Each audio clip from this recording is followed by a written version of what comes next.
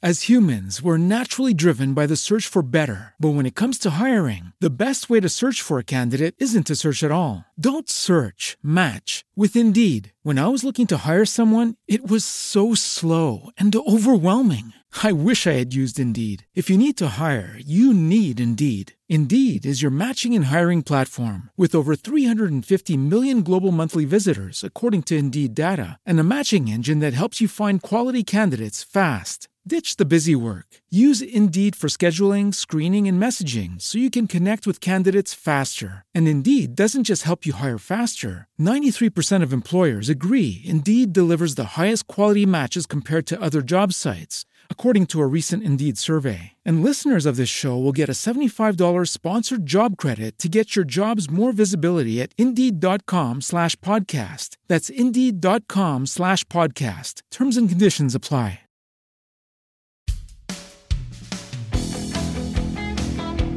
Hello and welcome to Killer Queens, a true crime podcast. I'm your host, Torella. And I'm your better, prettier, younger host, Tori. We're sisters who are obsessed with true crime. And love gal-palin with you about cases. You can expect the occasional curse word, lots of Friends quotes, and all the 90s nostalgia. To get in on the conversation, check us out at killerqueenspodcast.com. You can also find us on Instagram and Facebook at Killer Queens Podcast. And we're on YouTube at Killer Queens, a true crime podcast. Okay, y'all, grab your Capri Suns or your Surge and let's talk about some true crime. Hey guys. Dudes. Oh, uh-oh. Whoopsie. Yikes. We never do that. No, we don't.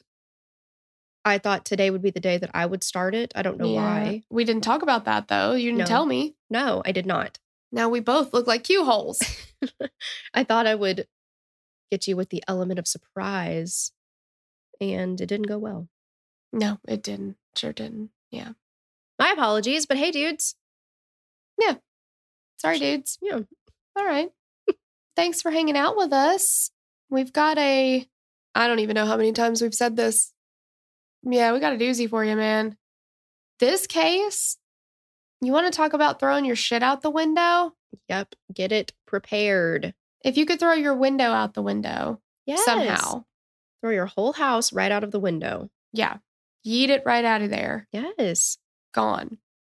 Ugh. It's so frustrating. Didn't need it anyway. Yeah. Nope. Should we talk about some business before we start this, though? Sure. Let's do it. Okay. We have a Patreon. Mm-hmm. And we have hundreds. What was the count? It was like 500 episodes. Yeah. There's something crazy like... Yeah, there's hundreds and hundreds of episodes on the Patreon ready for you to download and binge right this very second because you get access to all of them, depending on your tier level. Sure. Of course. But $10 will get you all that. Yep. And it's ad-free. All of it's ad-free. Mm-hmm. And if that is not enough, or you don't want to do that, but you want to do something different, we have a live show on Spotify Green Room on Tuesday nights at 8 p.m. Central. Mm-hmm. And it is part of a true crime lineup. And so we are right there in the middle. We're sandwiched in there with some true crime. So yeah, all true crime Tuesday night, man. Come check it out. If you do want to join the show, it's called True Crime Rewind. So if you search that in Spotify Green Room, you will find us. Yep, totally. Cute. All right, so I think we should just go ahead and get to the anger. Yes. Yes, but first, trigger warnings. Mm-hmm. This case deals with death, drunk driving, underage drinking, gruesome death scene and description, and a car accident. So if any of that is something that you cannot hear, don't want to listen to, whatever, totally fine, and we will catch you on the next episode. Yes, and special thanks to Kayla Marie Dean, Brittany Buell, Taylor Rodriguez, Eugenia V. Hadley, Tessa and Hannah Granger for requesting it. Yes, and thank you to Madison for writing it up. Thank you. Thanks. All right, so I think it's time. Yep. Jalea Rose Davis was born on November 2nd, 1991 in Colorado Springs, Colorado, to mother Kimberly Nolan Davis. 18 months after Jalea was born, her mother gave birth to a second daughter named Tabiana, also known as Tabi. Not much is publicized about Jalea's childhood. However, her family said that she was a sweetheart. Jalea was soft-spoken and seemed to make friends very easily. Her family said that Jalea didn't have any enemies. The three Davis girls, Kim, Jalea, and Tabi, were very close. They were a tight-knit family, and Jalea and Tabi were also very close to their grandparents, Kim's parents, who are Roger and Cynthia. Jalea graduated from Marietta High School in Marietta, Ohio in 2009, and she also worked at a local Hollister store with Tabi while she tried to figure out what her next step was. While the whole Davis family was close, Jalea and her younger sister Tabi were inseparable. Kind of sounds like Terrell and I. Yeah, and they were 18 months apart too, which is exactly what we are. Oh, yeah. Yeah, they were like little BFFs. It was so sweet. I know, it's a built-in best friend. That's amazing. Yeah, it really is. They described each other as their best friends, and Jalea was very protective of Tabi. The two often hung out with each other and confided in one another. Tabi said that she recalled her sister having dreams of being a cosmetologist. Jalea and Tabi loved spending time at the pool. Her mother said that Tabi always wanted to lay out, and Jalea loved being in the water. Jalea would always tell her that they needed their own pool in the backyard so she could be the Little Mermaid. So sweet. As a joke, Jalea's grandmother once bought her a child's inflatable pool for the backyard. And when the girls were little, they'd fight like most sisters, and Kim would tell them to make up. Jalea never wanted to, but in the end, the girls would always end up back as best friends. She started it. Exactly.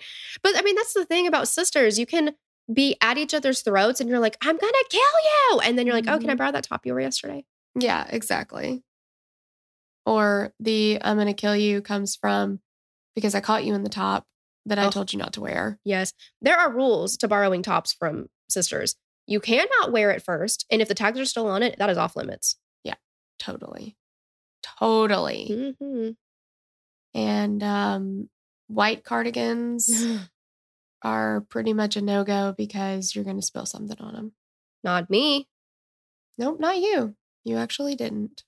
Even all the blood rushing from my nose when I broke it on my GD car door. Yeah, I finally told Tori she could borrow my white cardigan. I was like, and don't get anything on it.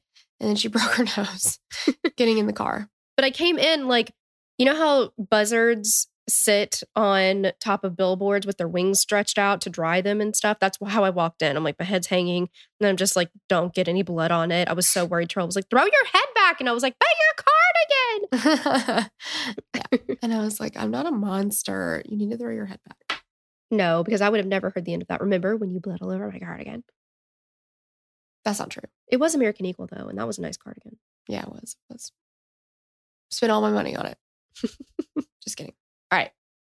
On Friday, November 18th, 2011, Jalea left her home in Marietta between 3 and 4 p.m. to meet a friend, Kristen Bechtold, I think is how you would say that.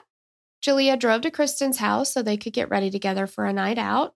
After getting dressed and doing their makeup, they headed to another friend's home.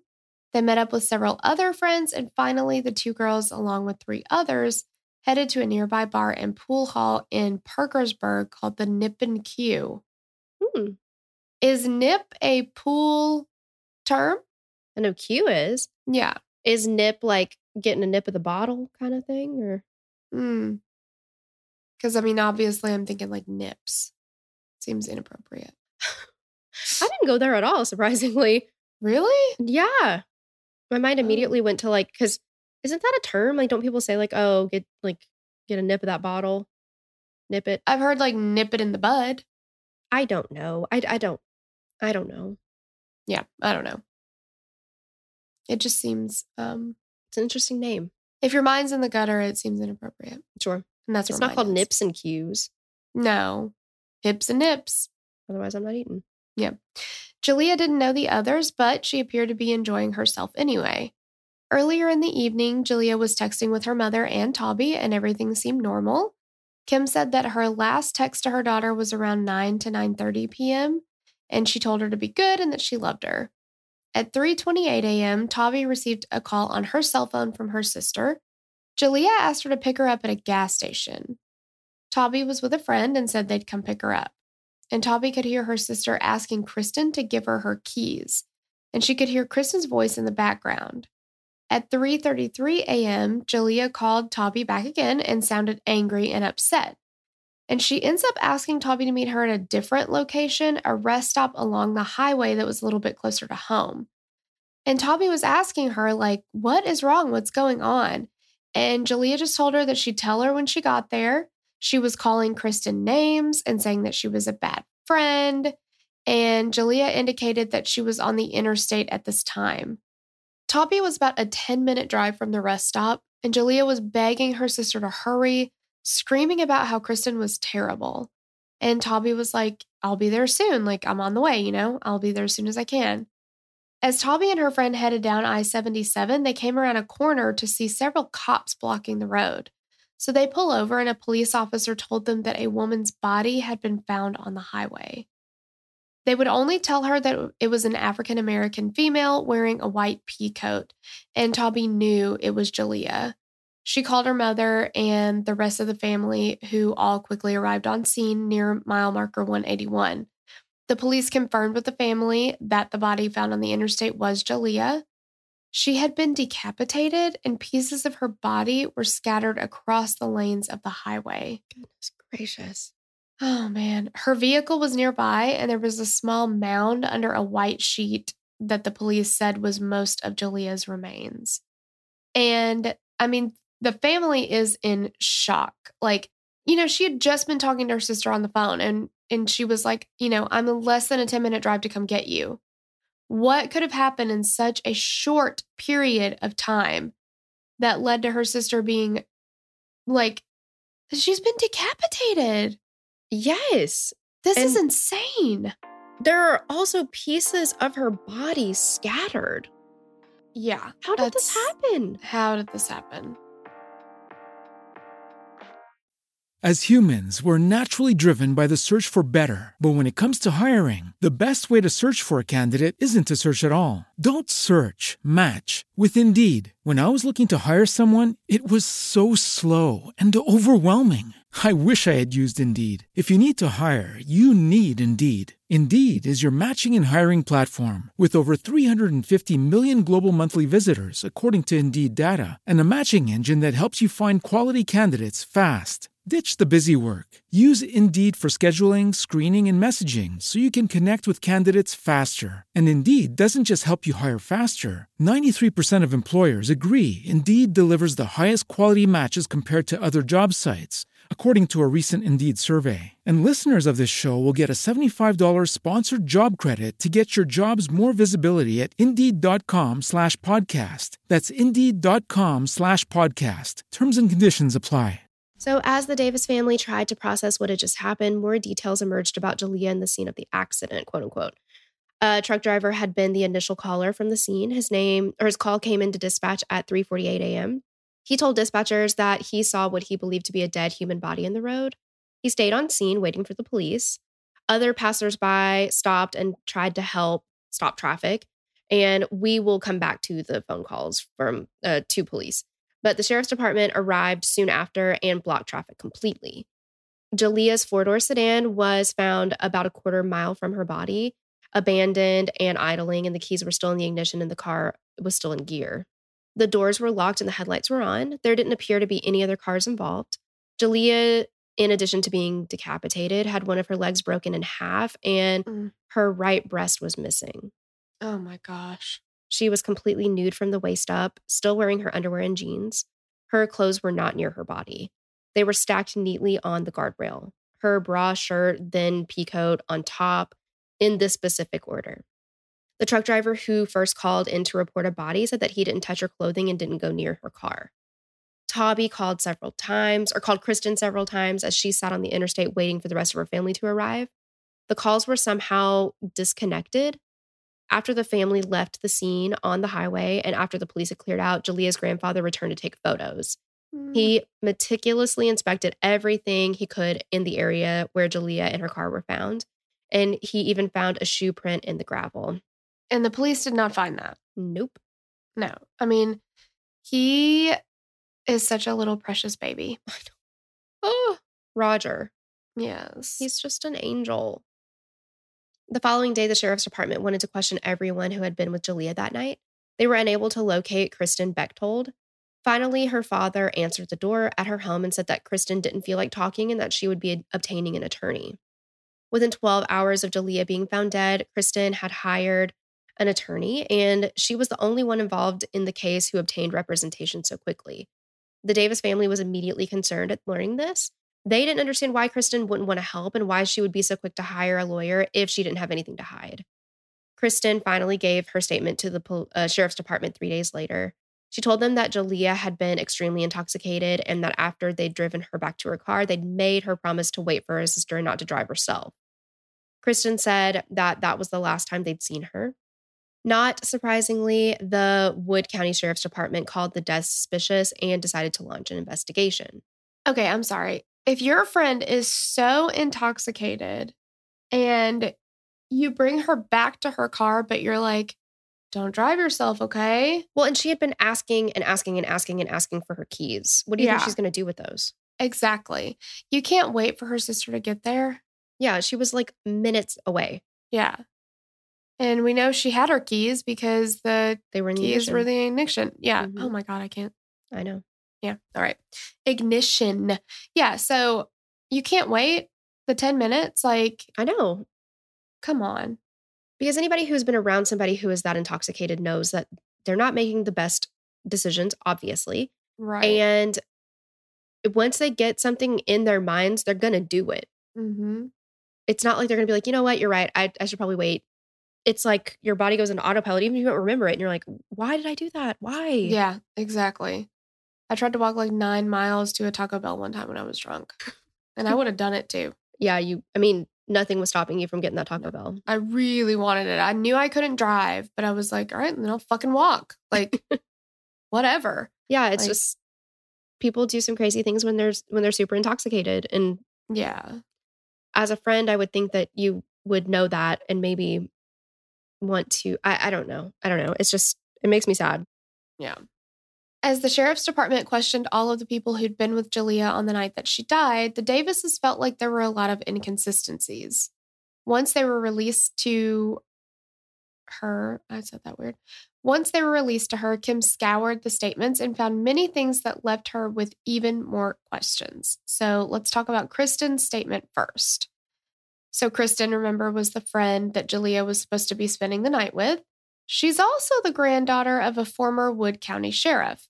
Kristen's account of her night with Jalea began at 7 p.m. She said that Jalea came over to her house around that time. The two made cookies, showered, and got ready for the night. After they were ready, the two headed over to Brian Sapp's house in Parkersburg in Jalea's car. Kristen said they got to Brian's house around 9:30 or 10. She said that there were a few people she didn't know there, along with Brian, Freddie, and Jordan. So Kristen knew Freddie and Brian, but she didn't know Jordan very well. She estimated that she and Jalea were at Brian's for about 2 hours.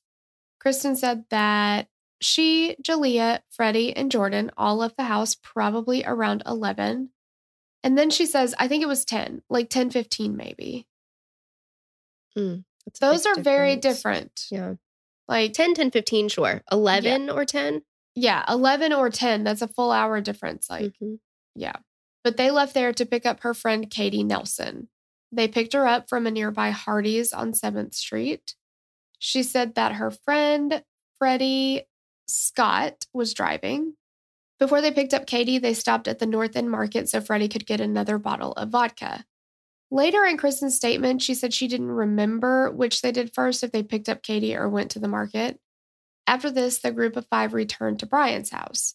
Both Kristen and Jalea had been taking shots of liquor together prior to leaving to pick Katie up. After the group returned with Katie, Kristen said Jalea continued taking shots. Kristen said that she had stopped drinking and Katie wasn't drinking at all, and she was trying to take the shots away from Jalea because she, quote, realized that she was going to be, like, really drunk, but was unsuccessful. Kristen estimated that Jalea had taken a total of 16 shots at Brian's that night and that she had taken probably 14 or 15. Kristen said that she wasn't really that drunk and didn't think Jalea was that drunk either. She also said that she didn't know who provided the alcohol, that it had just been there when they got there.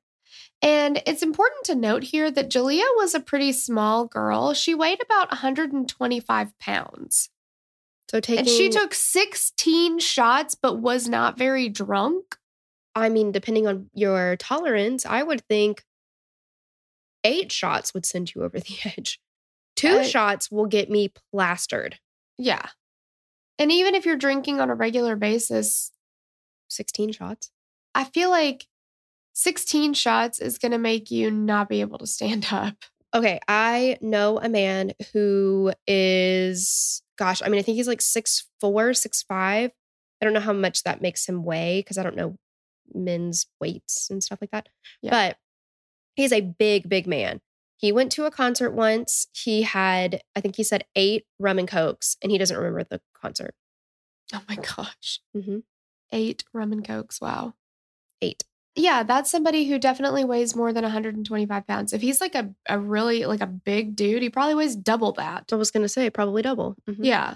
Yeah. I just don't. 16 shots. Yeah, you definitely don't know where you are at that point. Mm-hmm.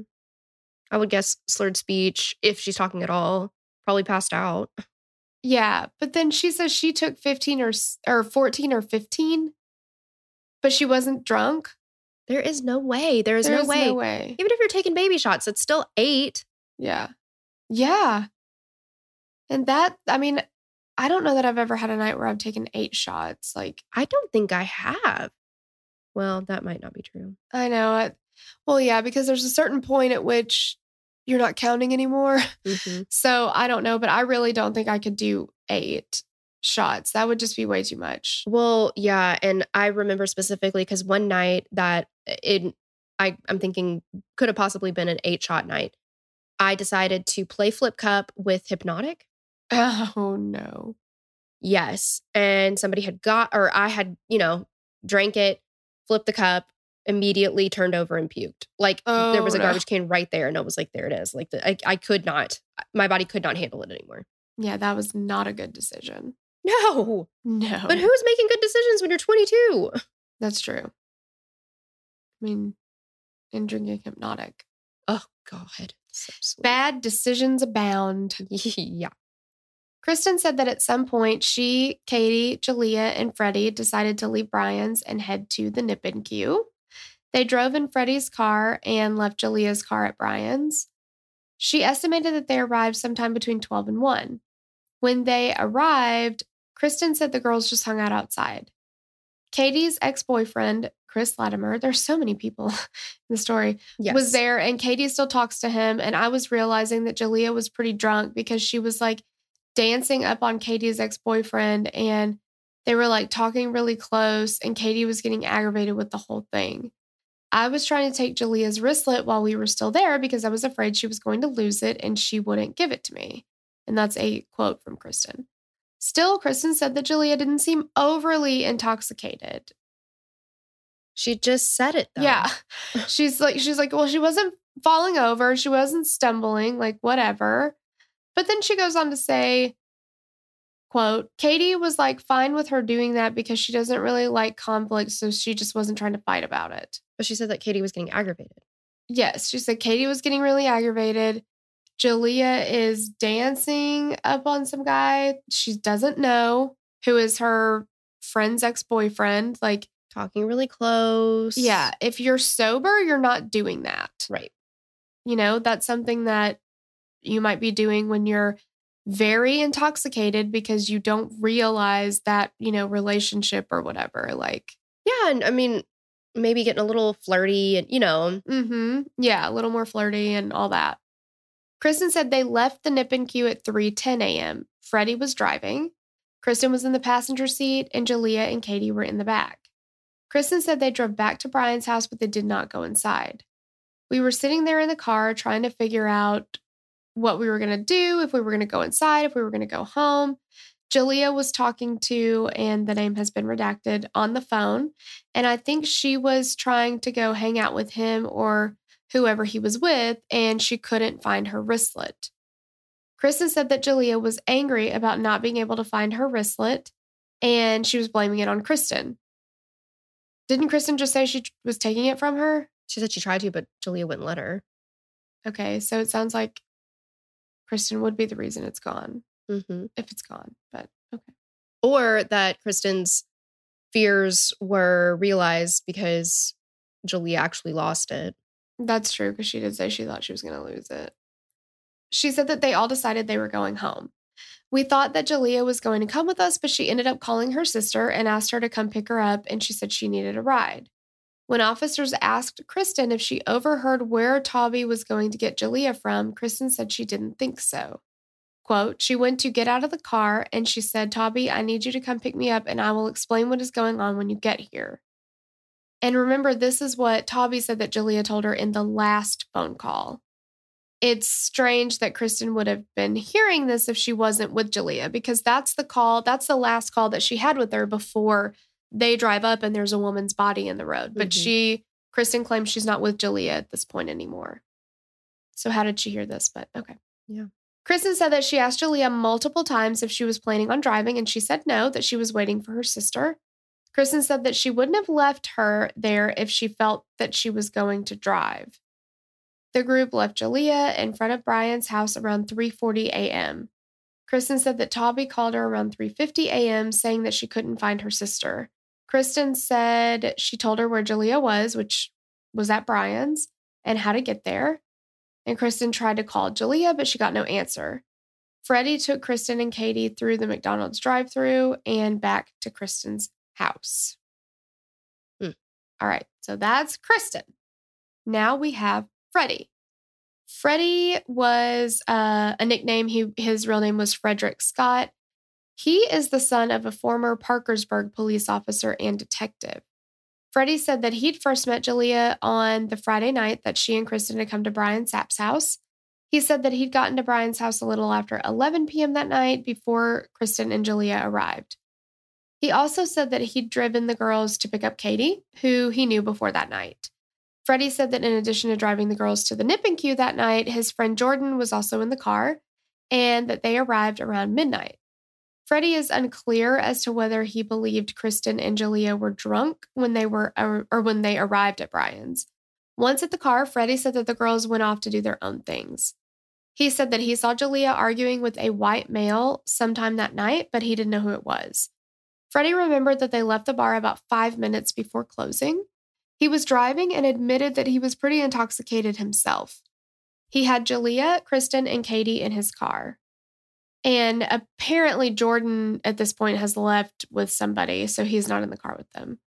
He said that he drove the group to Brian's, where Jalea was the only one who got out. He then said that they looked around outside for her wristlet and keys. And this part of the statement is very confusing. He talked about being at Brian's house, but, they're kind of all going back and forth about where they are, who they're, all that kind of stuff. Freddie said that they left Jalea sitting in her vehicle outside of Brian's house. He said he then drove to his apartment to unlock his door for Jordan, then took the girls through the drive-thru at McDonald's before dropping them both off at Kristen's house. Okay. Now let's go to Katie. Katie Nelson gave a short written statement to the police. Her stories seemed to match the gist of Kristen and Freddie's stories. After being dropped off at Kristen's, Katie said that Kristen and Tobby were talking on the phone and that Tobby said that Jalea had been in an accident. She said Tobby wouldn't tell them what happened, that she just kept hanging up.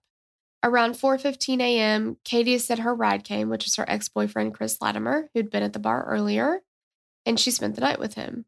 When she woke up in the morning, she heard that Jalea had died. Chris Latimer had known Jalea since 9th grade. He no longer lived in the area, but he and Jalea kept in touch. He was at the Nip and Q and said that he hung out with the 3 girls most of the time that he was there. He didn't recall any fighting or arguing between the girls. Chris said that Jalea was pretty drunk, that she had on heels and seemed to be having a hard time.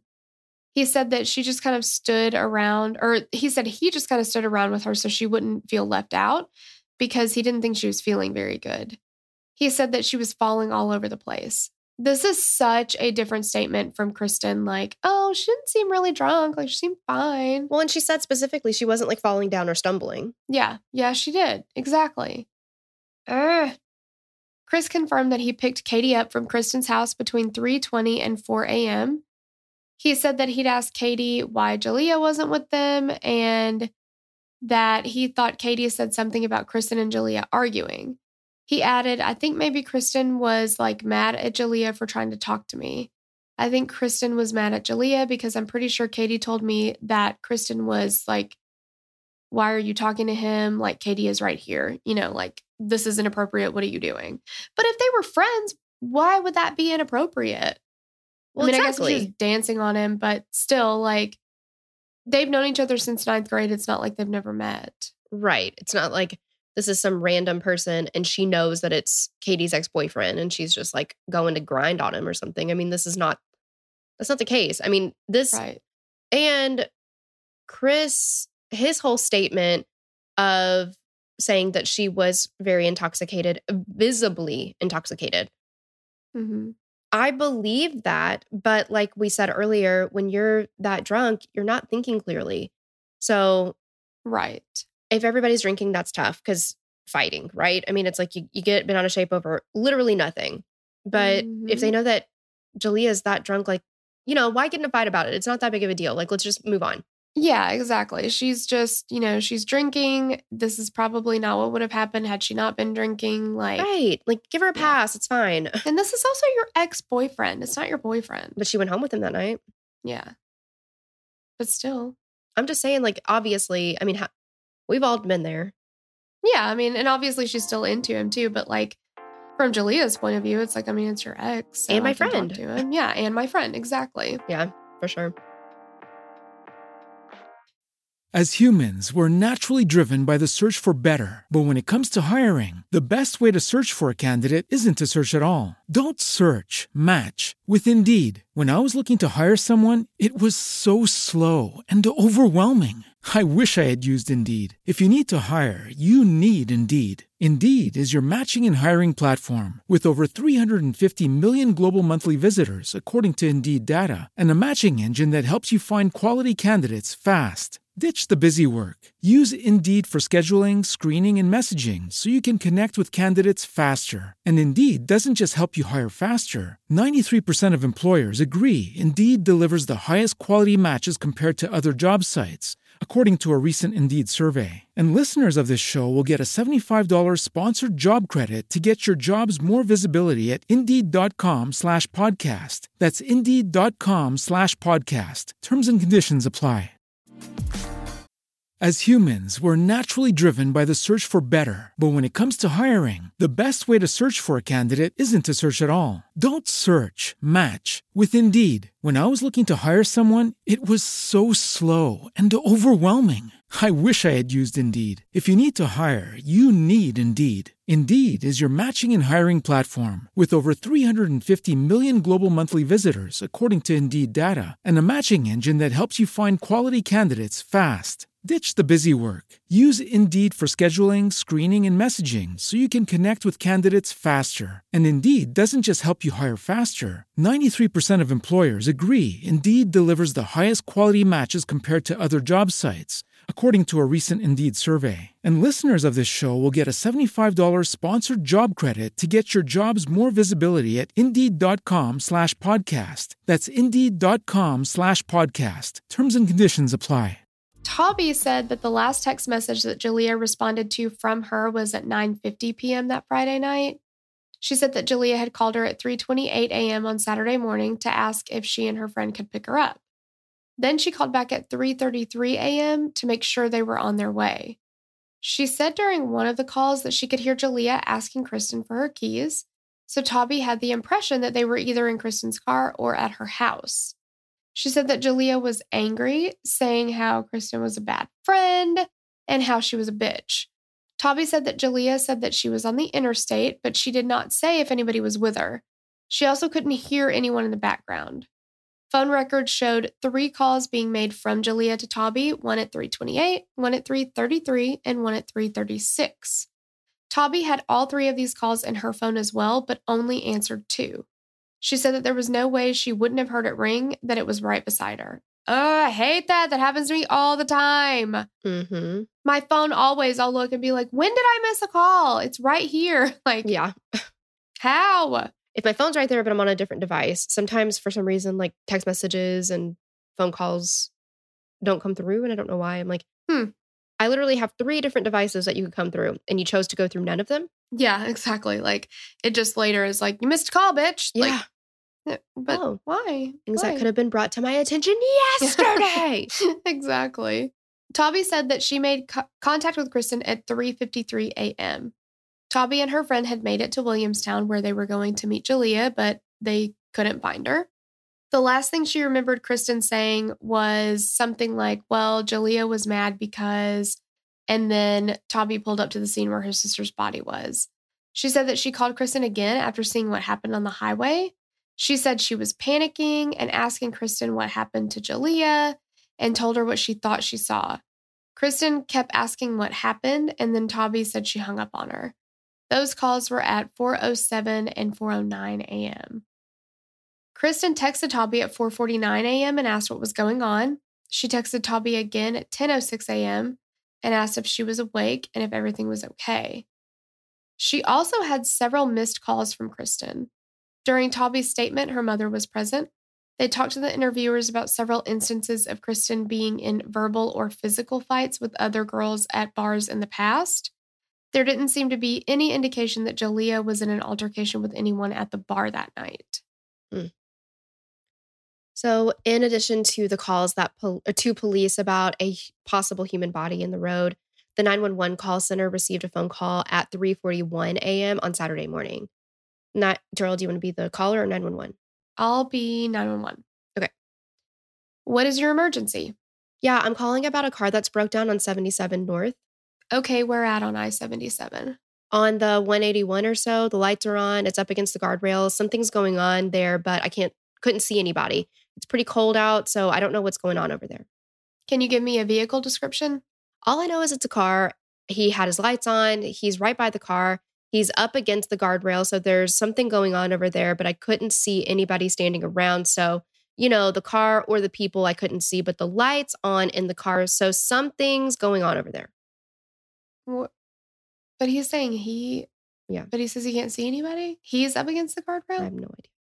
That's confusing. Mm-hmm. Can I have your name, sir? Can I have your name? Click. Oh.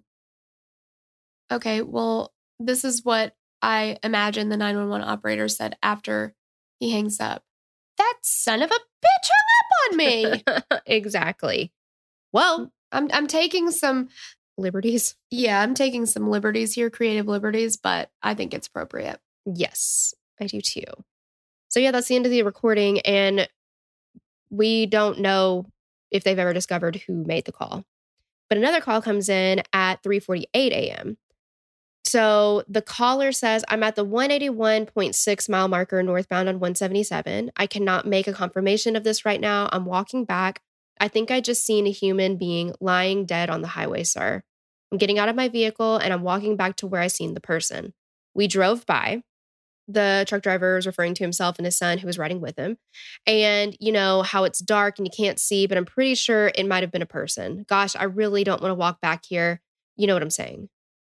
The call taker tells the caller that he does not have to walk back towards the remains if he doesn't feel comfortable and that there are officers on the way. The caller continues towards the body. I'm getting closer to it. I'm hoping it's a deer, sir. In fact, here's some other people. I don't know if you're getting more calls. 2 other guys just stopped here down at the bottom of the hill. Yes, sir. Confirmation. Human body. Oh my gosh. The call taker asks the caller if he wanted to check if the person was still alive or breathing. And the caller implies that the remains are scattered, so he doesn't believe the injuries could be consistent with life.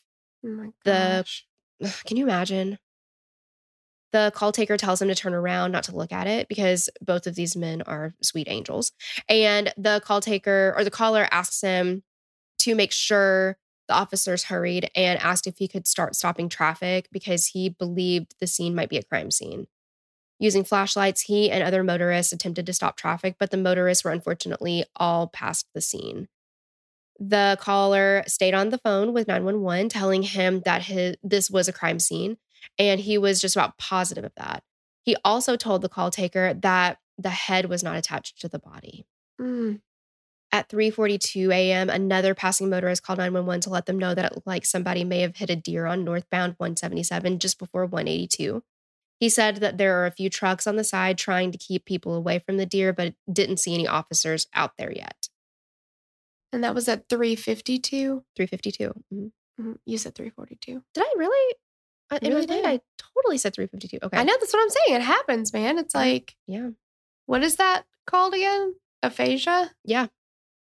Where your mind thinks you're doing it right and your mouth is just like, blah, blah, blah, blah, blah, it's like on Workaholics. Yeah. He thinks he's singing. Yes. Or like giving a really good speech and he's just like, yeah. Okay. There were so many things about Julia's death that did not make sense to the Davis family and to the community. Time was passing, but no charges had been pressed and no arrests had been made. There were lots of rumors throughout the community that Kristen and Freddie had been involved in Julia's death. There were just too many things that didn't seem to line up as a result of a simple car accident. Okay. I can't believe the audacity. I know. Get ready. All your shit is about to go out the window right now. Yes. To call it a car accident. I can't. Yeah. Okay. All right. So the first thing that doesn't line up with it is the car itself. Julia's vehicle was found a quarter of a mile past where her body was found. The keys were still in the ignition. The car was running and still in gear. The doors were also locked. And this was odd because Julia's car didn't automatically lock. It had to be pressed from the inside to lock the doors. The location of Julia's car was not down a straightaway, but around 2 curves. It seemed like it would have been difficult for a car to maneuver around both curves without a driver steering. There was no blood found inside of Julia's car. The damage found to her vehicle was on the right front side or corner of her vehicle. There was moderate damage with a large scrape going down the right side of the vehicle. The damage does not appear to be obviously consistent with a vehicle accident at 70 miles per hour that caused the ejection of the driver at such catastrophic injuries. There was also spidering of the windshield on the passenger side. That's often indicative of someone striking their head or an object against the windshield hard. Do you know why it doesn't seem to be consistent with a vehicle accident? Why? Because it wasn't a fucking vehicle accident. That's what it seems like to me. Okay, you guys, the clothing. So even if Julia's death had truly been the result of a car accident, the arrangement of her clothing was very odd.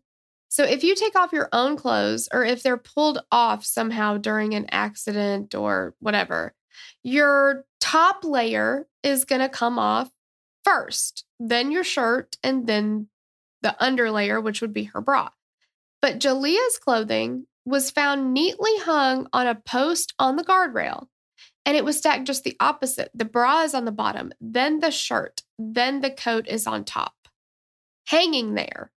That don't make no sense. No. The hood from her pea coat was found over the guardrail and down the hill into the brush with blood on it. And there's blood all over this coat, too. And all over the road and all over, Yes, it's really bad. There was blood, tissue, and parts of Julia's body spread across the 2 lanes of the interstate and the breakdown lane beside the guardrail. There are several diagrams posted on the Justice for Julia Facebook page that show where everything was found. It's difficult to explain, but if you take a peek, you'll be able to piece it together there. Kim does not believe that the location of everything, including what appeared to be acceleration marks, match with the scenario of Julia being in a car accident by herself. It's sad that she has to say that because that's what police want her to, you know what I mean? Yes. Like she has to say, I don't believe that actually happened because they're like, no, this actually happened. It's just so sad to me. Her poor family. I know, her poor family having to go through, because her mom said, like, I've had to look through all of these very disturbing, like, crime scene photos because she has, she's gotten a copy of the file. And she's like, if the police had done their job, I wouldn't have to be looking at this all the time. But now this is seared into my brain. I'll never forget it. Right. It's just that is not a job for a family to have to do. No, to put them through intense extra trauma. Yeah. And if the family believes, that these friends had something to do with it. And if they're wrong about that, because when it's somebody that you care about, you're very emotional about it and persistent, I mean, like Julia's mom is like, I plan on living a really long time and I'm not going to let this go. Right. So get ready, So like, it's so important that the police do the investigations for obviously so many reasons, but one of them is their emotions aren't clouding their judgment, because what if they are, the family is following what they believe happened, and there's reasons for that, because obviously there's a lot of stuff that's really suspicious. But in the event that they are wrong, there's so many things that can come of that too, ruining other people's lives and, them maybe getting into unsafe situations, trying to get information and stuff like that. It's like, you're doing this job to protect society, to protect the family, to protect people who are not involved in this crime, even if it seems suspicious. And, just all these things. It's just so much better and safer for everyone if the police do their fucking job. Exactly. And the fact that you have to say that out loud. Exactly. In 2012, a Marietta woman named Ember Stafford came forward to police and stated that she had witnessed what happened on the night of Jalea's death. She said that she'd met Jalea at a bar earlier that evening and witnessed a confrontation between her, 2 black males, and a white female in the parking lot of the bar. She said she then saw Davis pull out of the parking lot and the 3 others followed her in another vehicle. And then Stafford claimed that the 2 cars were engaged in horseplay on I-77 before the vehicle with the 3 inside forced Davis's vehicle off the road. And she then saw Jalea get out of her vehicle. In June of 2012, Stafford agreed to a polygraph, which she failed miserably. During questioning afterwards, she admitted that she'd fabricated the entire incident. Why would you do that? That's so hateful. Yes. And she was sentenced to 6 months in jail and a $500 fine. Why? Just awful. Ugh. Okay. In March of 2013, the results of Jalea's autopsy were released.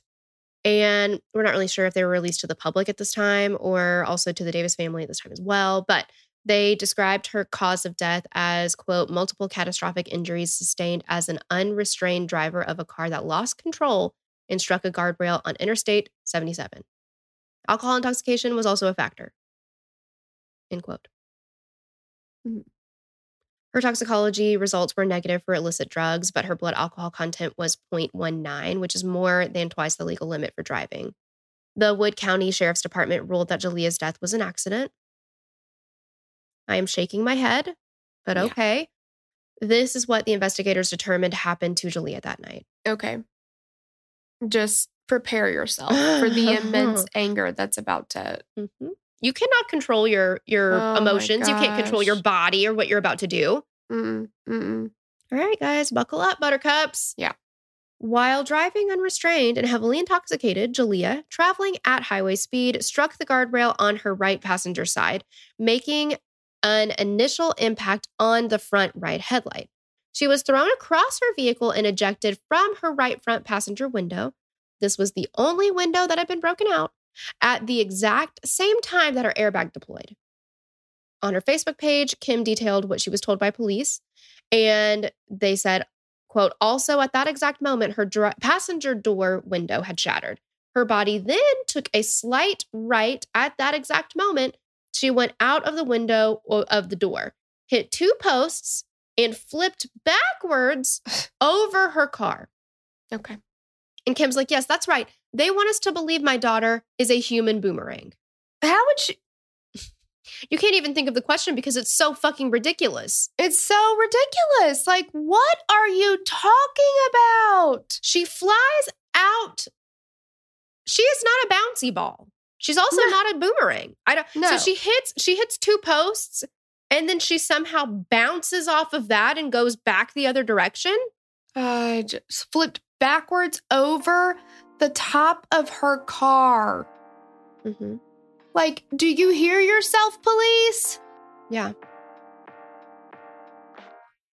As humans, we're naturally driven by the search for better. But when it comes to hiring, the best way to search for a candidate isn't to search at all. Don't search, match with Indeed. When I was looking to hire someone, it was so slow and overwhelming. I wish I had used Indeed. If you need to hire, you need Indeed. Indeed is your matching and hiring platform with over 350 million global monthly visitors, according to Indeed data, and a matching engine that helps you find quality candidates fast. Ditch the busy work. Use Indeed for scheduling, screening, and messaging so you can connect with candidates faster. And Indeed doesn't just help you hire faster. 93% of employers agree Indeed delivers the highest quality matches compared to other job sites, according to a recent Indeed survey. And listeners of this show will get a $75 sponsored job credit to get your jobs more visibility at Indeed.com/podcast. That's Indeed.com/podcast. Terms and conditions apply. But get to the clothing. This really got me. Regarding Jalea's clothing, Kim said the shirt was badly damaged and the bra wasn't torn at the straps. It was tore all under one armpit. You wear a bra, then you know how thick that strap is and how difficult it would be to rip it off in that spot. Not to mention that all of this going on with her clothing still didn't slow her body down. She still, in their eyes, managed to flip backwards over her car. In doing all of this flipping, she managed to get blood on her license plate, trunk, and taillights. Going out of her car and over, wouldn't a 125-pound body have put dents somewhere on that car, on the door or the roof of the car or hood, trunk, anywhere? There is no damage noted to the top of Jalea's car, nor was there any blood on top. And police also said that there was no clothing fiber, hair, or blood noted on the glass remnants on the passenger's front window. So in addition, there is no significant damage noted on the guardrail where police said that the vehicle had hit. Well, and they said that, like, coming out of the window, it pulled her clothes off her body. Mm-hmm. And again, there's no fibers, no nothing. Mm-mm. There's no rips in the fabric that indicate, like, there's no glass in it or anything like that. And you can see a picture of the passenger seat of her car, and there's little bits of glass in it. In the seat of it. In the seat, but nothing else. And so they're saying that as all this is happening, you know, that the glass pulls her clothes off of her body. It pulls her pea coat off, her shirt, and her bra off. And then those things just so happen to land on the guardrail. That can happen if you are singing Spoonful of Sugar and snapping your fingers like Mary Poppins. Okay, so I didn't know that. Yeah, that's the only way that can happen, but it can happen. Okay, so my bad. Okay. Yeah. All right, so it is possible. Sure. Oh, Okay. yeah. All right. I am so fucking furious right now. Yeah, and you guys got to see the picture of her stuff, like her clothes sitting there. There's no way. Let's start here. There is no way that you flying out of a window will take all of your clothing off from your waist up, including your bra. That doesn't happen. Mm-mm. There's no way. There's just no way for that to even happen, let alone it be tossed into the air willy-nilly and land bra, then shirt, then coat on the same post. Yeah, exactly. Very neatly. Mm-hmm. Police work like this let people get away with murder. That's just what it is. Yes, 100%. So Kim recalled that investigators said that Jalea had likely gotten distracted, which caused her to strike the guardrail. She says, quote, "We're told that they believe the reason Jalea wrecked was because she was looking for something because her dome light was on." Not true. They forget that when it was dark, when I drove up on the scene, they forget that it was dark when Tabi got there. Tabi remembers many things that night in very great detail, and I'm sure the police would say that Tabi was very upset that night and things may be cloudy to her. They don't even need to begin to say something like that. Tabi is a very calm and very observant young lady. That dome light wasn't on. End quote. And Kim also said that she was extremely concerned about the fact that evidence had been left at the scene. The hood of Jalea's coat that was covered in blood was still on the scene. A metal earring that Jalea had been wearing that night was found 18 feet prior to where her head first struck. Kim said that a detective told her father that they'd photographed the earring, but left it on the scene. Her father also said that the crash investigator on scene told him to not be surprised if her death was ruled an accident. Also, Jalea's favorite keychain was missing. It was a jewel-encrusted J that Tabi had given her. Taubie said that she never took it off her keychain. Never. Never, ever. And it was later found that Kristen actually had the keychain. According to the Davises, she gave several reasons as to why she had Jalia's keychain. Yeah, like what she told some people that Jalia had given it to her as a gift that night. There's absolutely no way. Okay. Is Kristen spelled like with a silent J? I think Kristen is spelled Liar. Oh, J. Yeah. Oh, yeah, the J is in there. Yeah, it's implied. J-L-I-A-R. The J is silent. The J is silent. Why would you take that, first of all? And if she did give it to you and your name is fucking Kristen, you'd be like, thanks, girl, but I don't have a J in my name. So, like, doesn't really go with me. Why don't you keep it? Because your name does start with a J. And it was a gift from your sister. That is very important to you. First of all, Jalia didn't give it to her. No. Why does she have this key ring? Right. This doesn't make any sense. Nope. The people who had been with Jalia that night were not investigated any further. You guys, they never searched their phones. They said that Kristen, Katie, and Freddie all had alibis. Between the second and third call from Jalia to Taubie, there was surveillance video from a nearby McDonald's, which was 6 miles away. In the driver's seat, the video clearly shows Freddie. There also appear to be 2 other people in the vehicle, one in the passenger seat and one in the back seat, but you cannot tell in the video who they are. The video was timestamped at 3:32 a.m. And the staff at McDonald's did say that it's possible that the video was off by a few minutes, which I think in all CCTV footage kind of. Yeah, it's always like off by a few minutes for whatever reason. It lags or something. Yeah. The staff working the drive-thru did not recall who else was in the vehicle. And I mean, of course not. It's like, it's 3:30 in the morning. There's probably a shit ton of people coming through McDonald's after they leave the bar or whatever. Oh, yeah, for sure. And he's not, whoever it wasn't thinking, oh, I need to pay attention to this. It's just, exactly. Get him through. It's just another car. Yeah. Here's your fucking sausage Big biscuit Mac. with cheese. Or whatever. Oh. Yeah. I would be going for breakfast because, God, that breakfast is good. Can you get it all day, though? Yes.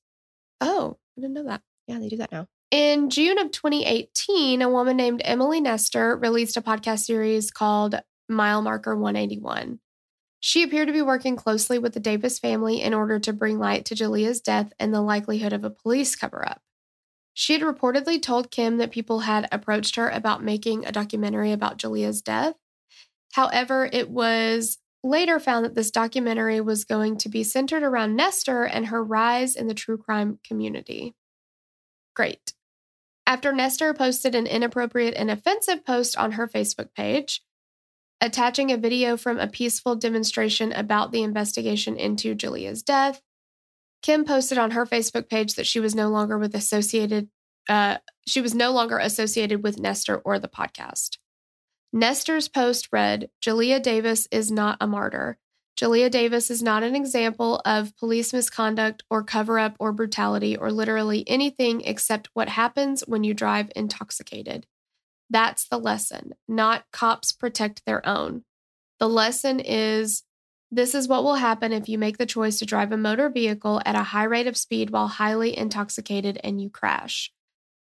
It's not a police cover-up, it's physics. It's not there's something more sinister going on behind the scenes. It's that people sympathize with a grieving, crying mom to a fault.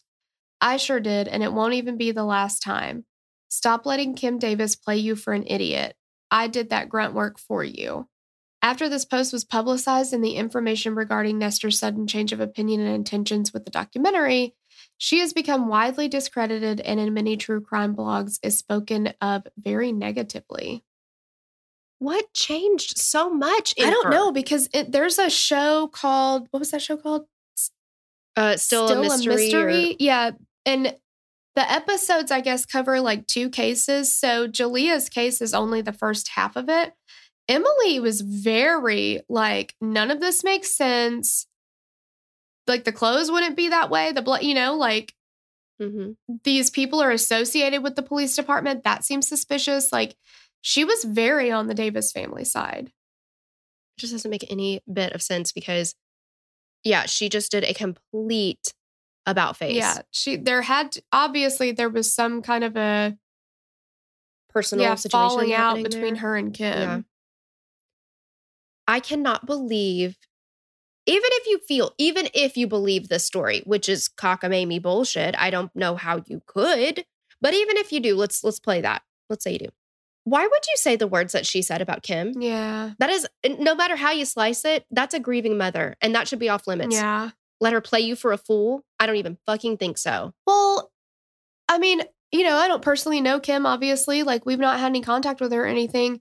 But the way that I've heard her speak about this case is, I think, how anybody would talk about it if they just didn't feel like things added up. Like, I don't think she's going around being like, you need to give me $500 because my daughter was murdered, and then going out buying Louis Vuitton bags or some shit with it. Like, I don't see how she's playing anybody for a fool. She's just saying, this is what I feel happened. Well, and with the facts that we have, it doesn't add up to me either. I don't like the way it was said. It seems very personal. It seems like a personal attack on Kim. Yes, 100%. And I don't agree with that. I can't believe after putting out a whole series on this case and the poor police work, like that's the stance that she was taking at the time. Yeah. Like that when she talked about doing a documentary, that it would have been all about her, around her and her quote, rise to fame. Like, that's absolutely ridiculous. That's exploitative. Yes, very much so. Just so you can make a documentary about how famous you are now. And I'm sorry, but I've never heard of her. I hadn't heard of her until I watched Still a Mystery. Yeah, me either. But before that, we're in the true crime world. We've never heard of her. Yeah, I don't think you're that famous. Yeah. I don't know. It's just icky behavior. It really is. That's just awful. The general consensus in the Marietta community is that Jalea met with foul play that night. Though she was obviously very intoxicated, there are many things that indicate that a proper investigation into Jalea's death was not performed, and that she was not simply a drunk driver who crashed her vehicle. And they also said that, they're like, this is a single car accident. But if you look at her car and you look at her injuries, she's got she's got a dent in her car and stuff. She's got a scrape down the side of it. But that impact decapitated her somehow. And if she was run over by semis after she was ejected from the car, I'm not trying to be gross, but I know in accidents you can be decapitated. One of Andrew's very good friends is a paramedic, and he's responded to scenes where this has happened. Mm-hmm. But if she was run over by semis, which is what they kind of were alluding to, that after she hit the pavement, that then she would have been run over by semis who didn't realize that there was a body in the road. Wouldn't that have realized too late or something? Mm-hmm. Crushed her, not just ripped her body apart?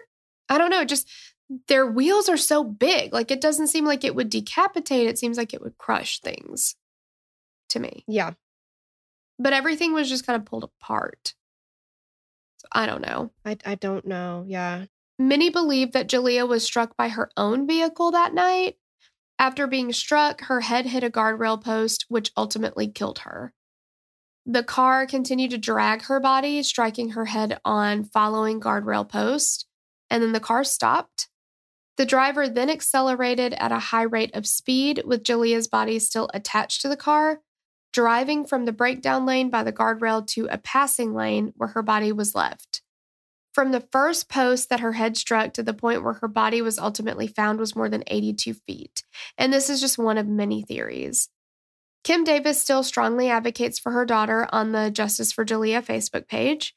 She believes that her daughter was murdered and that those responsible for her death are being protected by the authorities. Please go to the Facebook page and read through all of Kim's photos and information. And if you have any further information regarding the death of Jalea Davis, please contact her mother, Kim, through the Facebook page.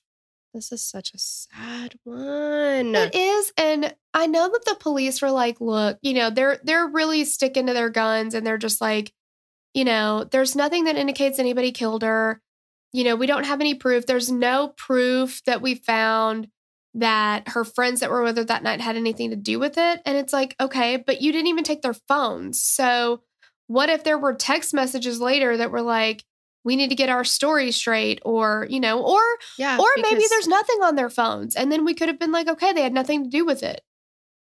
Right. But I think that it goes back to that classic case of let's have one person investigate it like it's a homicide. And let's have one person be like, what if it's an accident? Mm-hmm. Yeah. At least try. For sure. I'm not saying that they're wrong or right. I don't know. But there's a lot of stuff that doesn't add up here. And I think taking a closer look would have been very beneficial, because now look how much time we've lost. Yeah, exactly. If there were text messages, they're not there anymore. No. Yeah, we're 10 years out now. Yeah. I mean, it's so unfortunate. And hopefully if she was met with foul play and somebody did it, hopefully their consciences are so heavy that they have to say something about, Mm-hmm. And that's what one of the police officers or maybe the sheriff did say.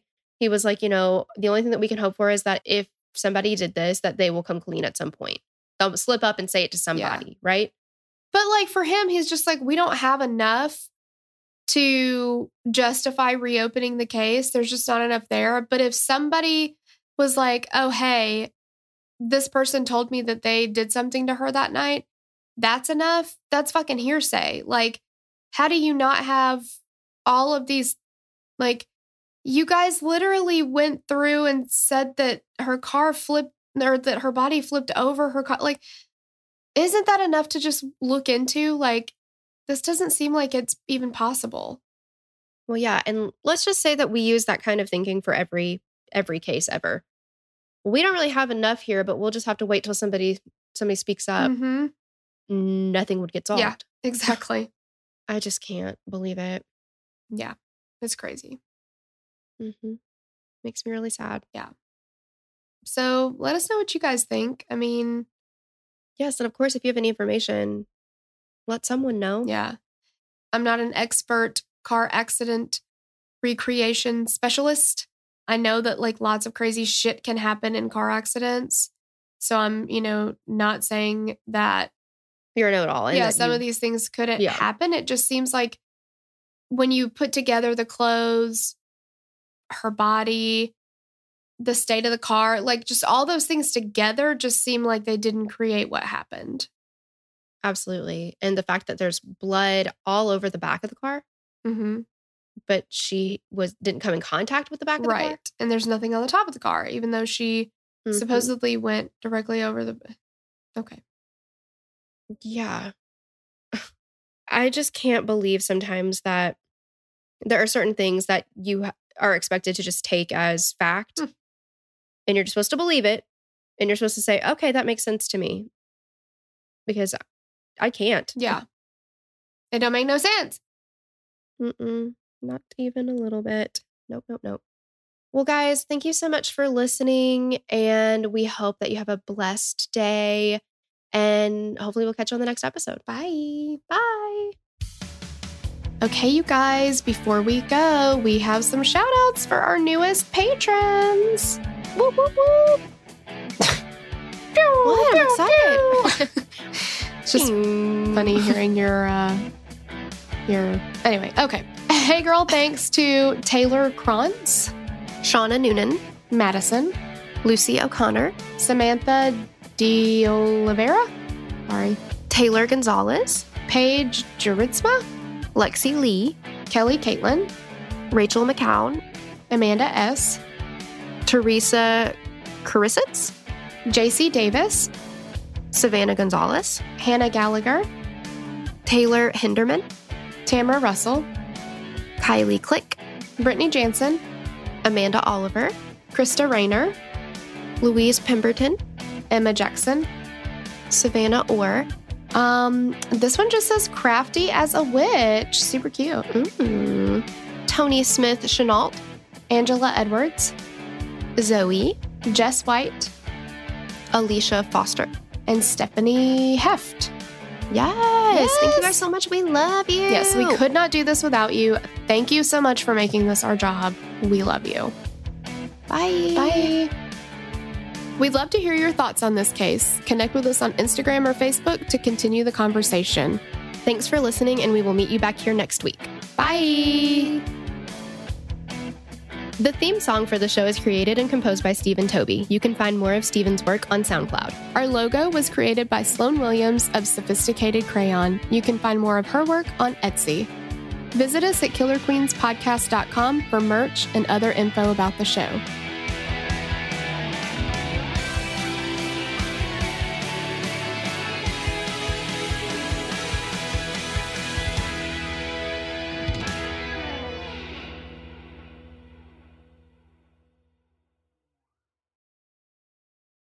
As humans, we're naturally driven by the search for better. But when it comes to hiring, the best way to search for a candidate isn't to search at all. Don't search, match with Indeed. When I was looking to hire someone, it was so slow and overwhelming. I wish I had used Indeed. If you need to hire, you need Indeed. Indeed is your matching and hiring platform with over 350 million global monthly visitors, according to Indeed data, and a matching engine that helps you find quality candidates fast. Ditch the busy work. Use Indeed for scheduling, screening, and messaging so you can connect with candidates faster. And Indeed doesn't just help you hire faster. 93% of employers agree Indeed delivers the highest quality matches compared to other job sites, according to a recent Indeed survey. And listeners of this show will get a $75 sponsored job credit to get your jobs more visibility at Indeed.com/podcast. That's Indeed.com/podcast. Terms and conditions apply.